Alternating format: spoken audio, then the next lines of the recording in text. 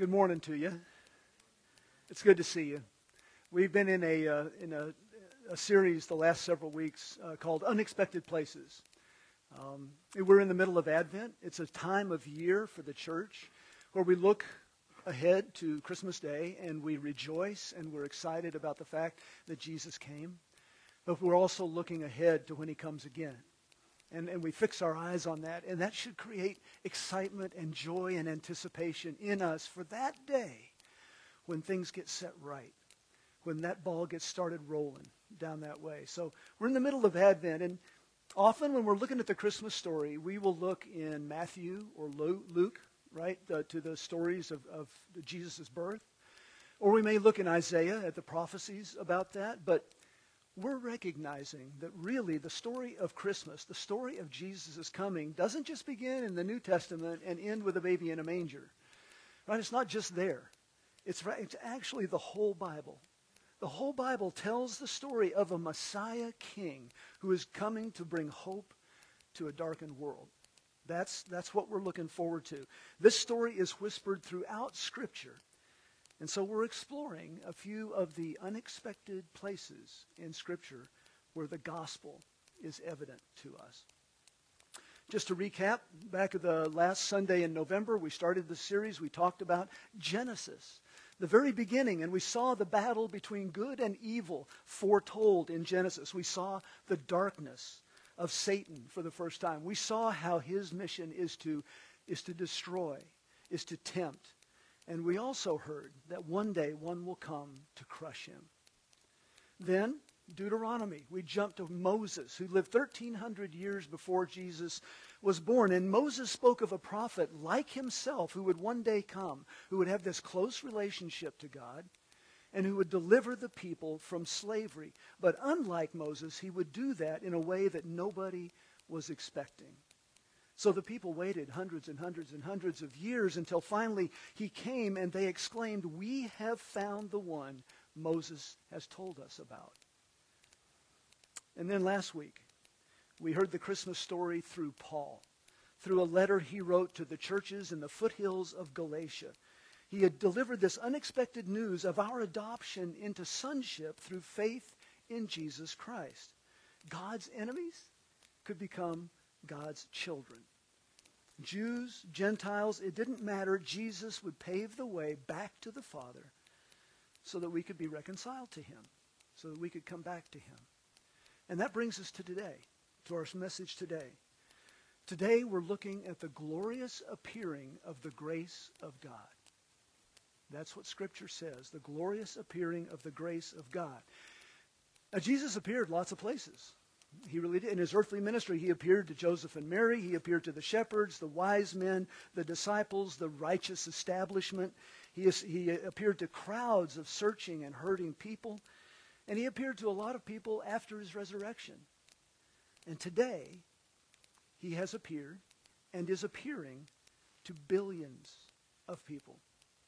To literally billions of people. People who are lost, jaded. They're disinterested, they're dissatisfied, they're disenfranchised, they don't belong anywhere. They are searching and they are aching for fulfillment, for purpose, and for joy. And so that brings us to our scripture today. Let's look at our text. It's Titus. Titus chapter 2, verse 11. Titus chapter 2, verse 11. Says this, very simple verse, very deep verse. For the grace of God has appeared that offers salvation to all people. For the grace of God has appeared that offers salvation to all people. This is one of the key points of the book of Titus. And you may remember the books of Timothy, where Paul is writing to Timothy. And Timothy is a protege, a co-worker of Paul, and he's mentoring him to go to the churches in Ephesus and restore order there. Well, in the same way, Paul is writing this letter to a co-worker and protege named Titus, who is being sent to a church in the Mediterranean island of Crete. Okay, he's being sent there to restore sound doctrine. He's being sent there to replace renegade leaders who are leading people astray. And in the process of mentoring Titus, Paul found it absolutely necessary to remind Titus of this fundamental truth we just read. and that is the grace of God has appeared. The grace of God has appeared. Jesus Christ has appeared. So before we go on, what is grace and what does it mean that it appeared? Okay, we talk about grace a lot in the church, but what is it? I mean, usually we define it as something like unmerited or undeserved favor. I was just reminded of that song. Who sang that? When we don't get what we deserve, that's a real good thing. When we get what we don't deserve, that's a real good thing. I can't remember who did that. That's back in the 80s or 90s, a long time ago, before most of you were born. But that's grace, okay? It's this unmerited, undeserved favor. What does it look like in daily life? We as human beings can experience grace in daily life from time to time. Route 30. Maybe over here it's 119 or 819 or something, but for me, Route 30, I call upon God more on Route 30 than anywhere else I am, including church maybe.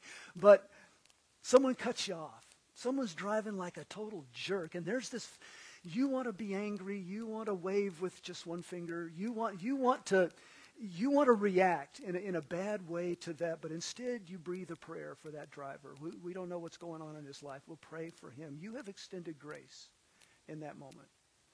Or maybe you park your shopping cart in an aisle in the grocery store someplace, and this woman just lays into you about doing that, and you don't understand where this anger is coming from, but then you notice the 3 small children with her. One is crying. One is tugging on her pant leg. The other is in the cart throwing groceries on the floor.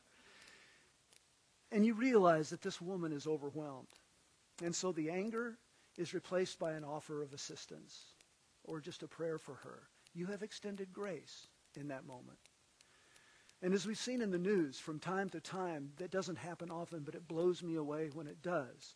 The parents of a slain child will pray for that child's murderer, will be concerned for his soul, his or her soul. Those parents have extended grace in that moment. And of course, the greatest example of grace, of course, that we have is Jesus Christ. God sent his son, Jesus, to earth to die for the sins of all people. And some are going to accept that gift with joy, with gratitude, but others are going to ridicule it and spit on it and just disregard it and laugh and call it a crutch for the weak or whatever it may be. Yet God's gift of love extends to every one of us, even then. No matter what we have said, no matter what we have done, no matter how we have lived our lives, that is grace extended to us. And then this notion of what does it mean that this grace appeared? It doesn't just mean a physical appearance. Like we've said, Jesus appeared to many people, Joseph, sheriff, the shepherds, the wise men, to hundreds of thousands of people during Jesus' time on earth. He fed the crowds.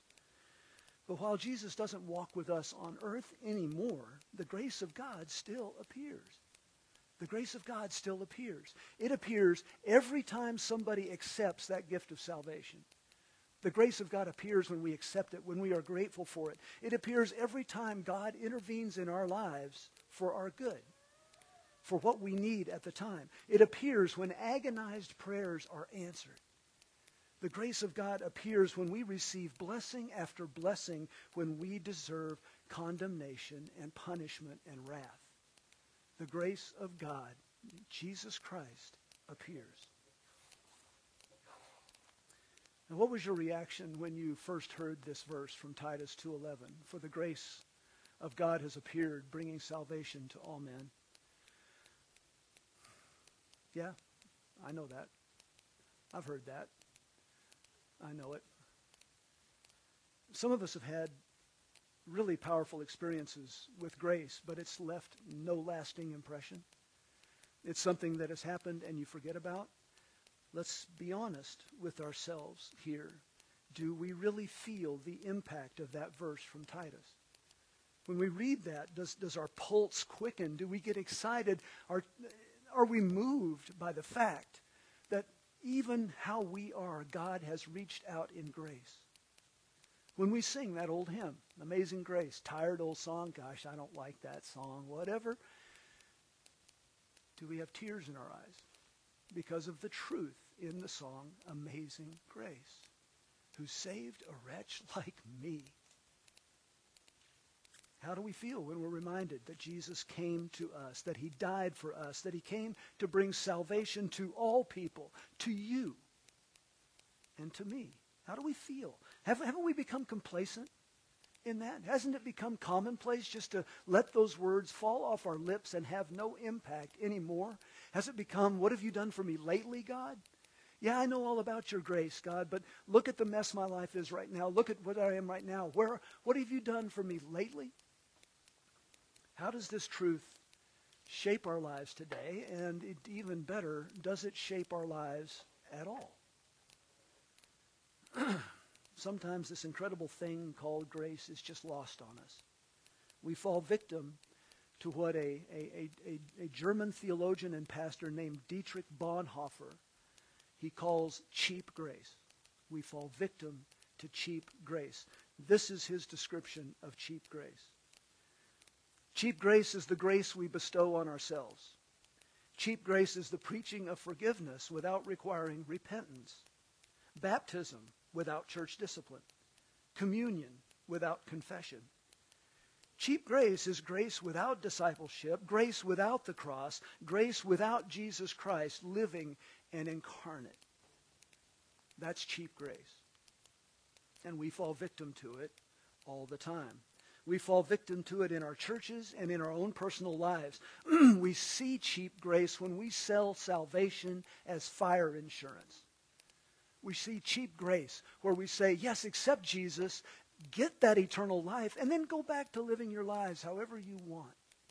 Whatever you want to do, just make sure you've got fire insurance. Cheap grace. Worship. However it takes a form, whether it's musical or just time on your knees or worshiping God or just words given to him. Worship is all about us and what we like.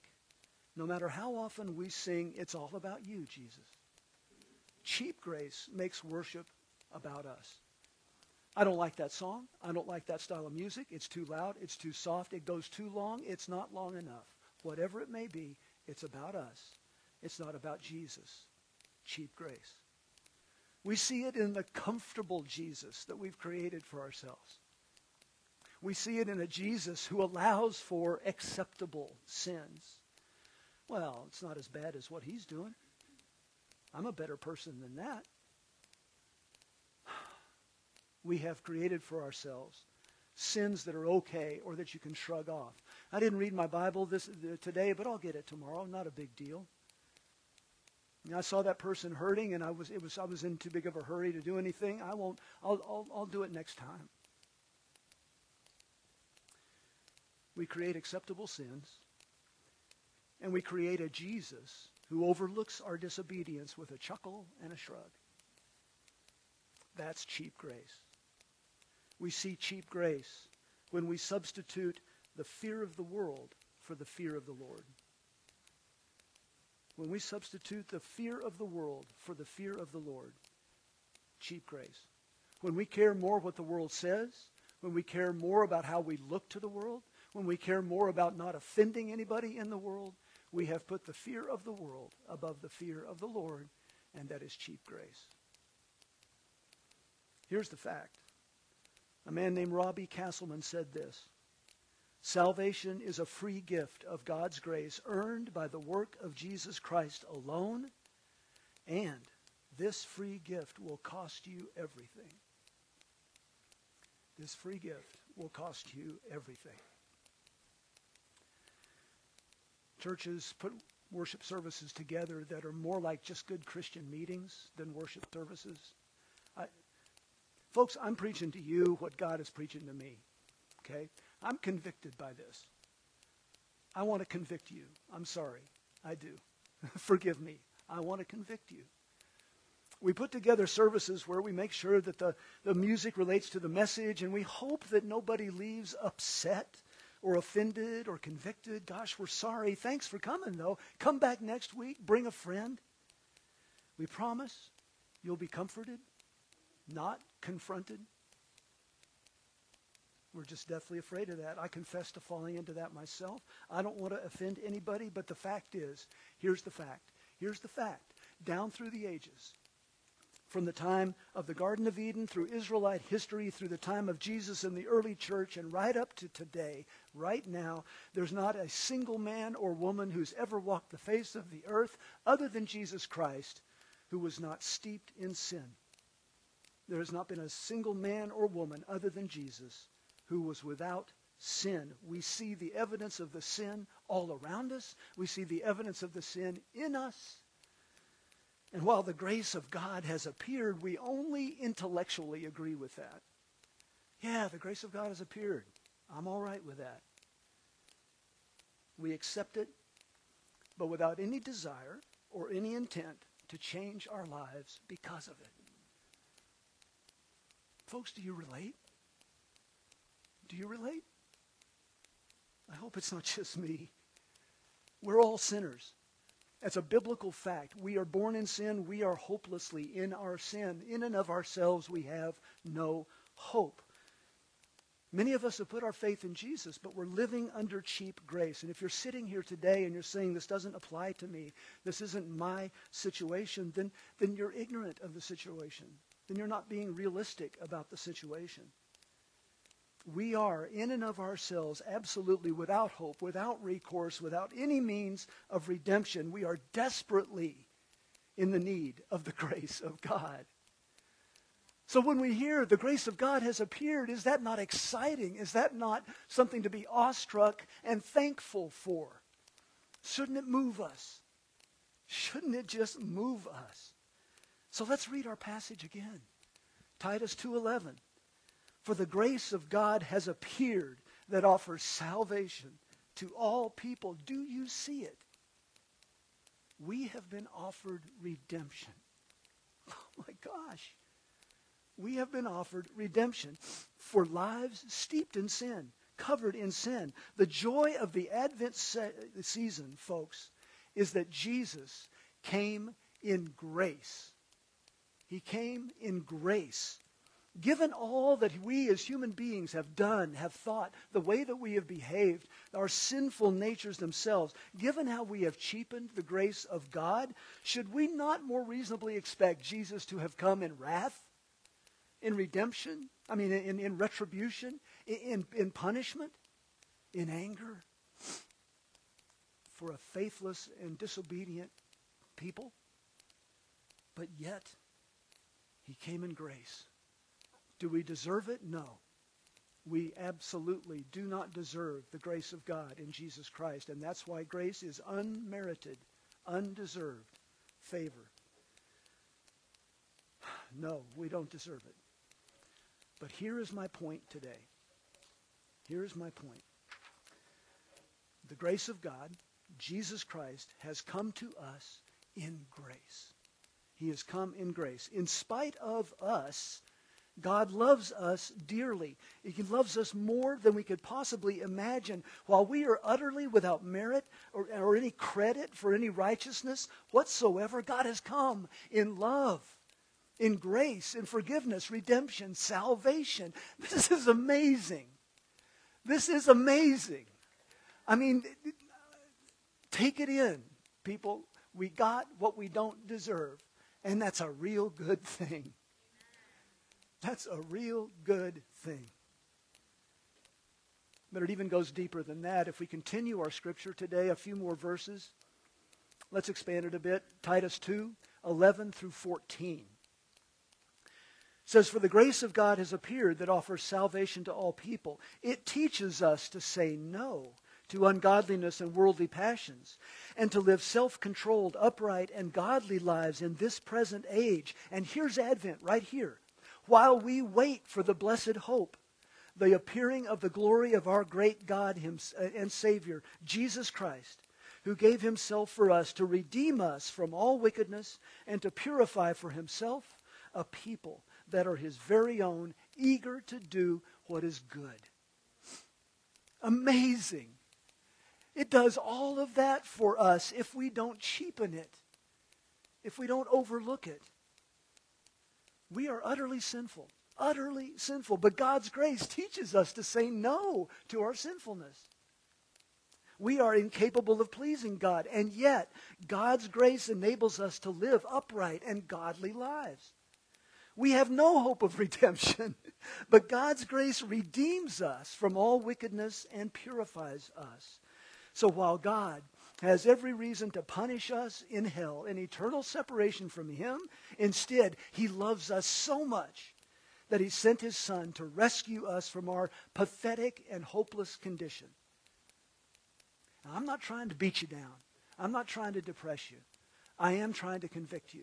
I am trying to awaken you maybe to some things in your life that you're overlooking or just don't want to look at. But we have to look at them. I have to look at them in my life. We don't deserve anything that God has given us in Jesus Christ, but we rejoice this Advent season that God has given us everything we do not deserve. He has given us everything. Love and grace and forgiveness and a path back to Him. Hallelujah. Rejoice. Rejoice. This Advent season, rejoice that God has come in grace. Jesus Christ has appeared to us, and it offers salvation to us all. Hallelujah. So how do we respond? How do we respond to this? Well, if you've never accepted the gift of God's grace in Jesus Christ, if you've never put your faith in Jesus and become God's child, what are you waiting for? What are you waiting for? Your response to this is to accept it. God is standing there saying, "Here, come back to me. Be my child. I have paid for your sin. Accept my gift." I don't know if we're looking for proof or we're looking for lightning bolt from heaven. People can tell you how real it is. I can tell you it is real. God changed my life. God saved me from who I was and made me His child. And I didn't deserve it at all. It's not because of what I did. It's because of who I believed. So if you haven't accepted the gift, that's what you have to do now. Accept it. And if you do, after service, I'd be happy to pray for you. I'd be happy to talk to you. I'd be happy to rejoice with you for making that step. But if you've already accepted this gift, then what it means to us is that we examine ourselves. What it means to us is we look at ourselves. Has your faith taught you to say no to ungodliness and worldly passions? Has it? Now be careful here, because when you examine yourself, look for idols. Look for idols. We talked about idols a few months back. I don't know if you remember. We talked about how that's anything that steals your affection and your attention from God. There's a bunch of those. When your kids have sports on Sunday morning and you can't make worship, and that's the choice you make, you have created an idol. When your work takes your time away from God and your family, you've created an idol. Maybe it's something that you can fix. When anything, the busyness of life, whatever it might be, the things in life that have taken your time, you have chosen to give those things your time, and you have made them an idol. Just ask yourself, how have I cheapened the grace of God? Have I created acceptable sins? Have I let myself off the hook? Have I lived my life the way I want to while gathering fire insurance through my faith? What is your motivation? What is your heart condition as a child of God? Examine yourself. Has your faith enabled you to live self-controlled and godly lives? Or have you cheapened God's grace to make it more comfortable, to make it less convicting and less demanding of change in your life? Have you cheapened grace so it's more easy to overlook when you want to overlook things? Understand that today, right now, God is ready to work in you and in me to change our lives into one that testifies to His glory. That's what He wants to do in us. So, rejoice. Rejoice. You can examine yourselves, but we don't have to stay there. We don't have to stay in this place of cheap grace. We don't have to stay in this place of not knowing God. It is all right here in front of us. The grace of God has appeared. And it brings salvation to all people. It brings renewed passion to all people. It brings recommitment to all people. So rejoice. The whispers of Christmas can still be heard. Above all the noise, all the flaws, all the brokenness of humanity, Jesus Christ has come. Yes. And through faith in him, we are forgiven. We're made new. We're adopted as children of the Most High God. We cannot and we must not become complacent and unimpressed by this. It cannot become commonplace to us. It cannot. It is why we live lives to glorify God. We were powerless and we were rescued.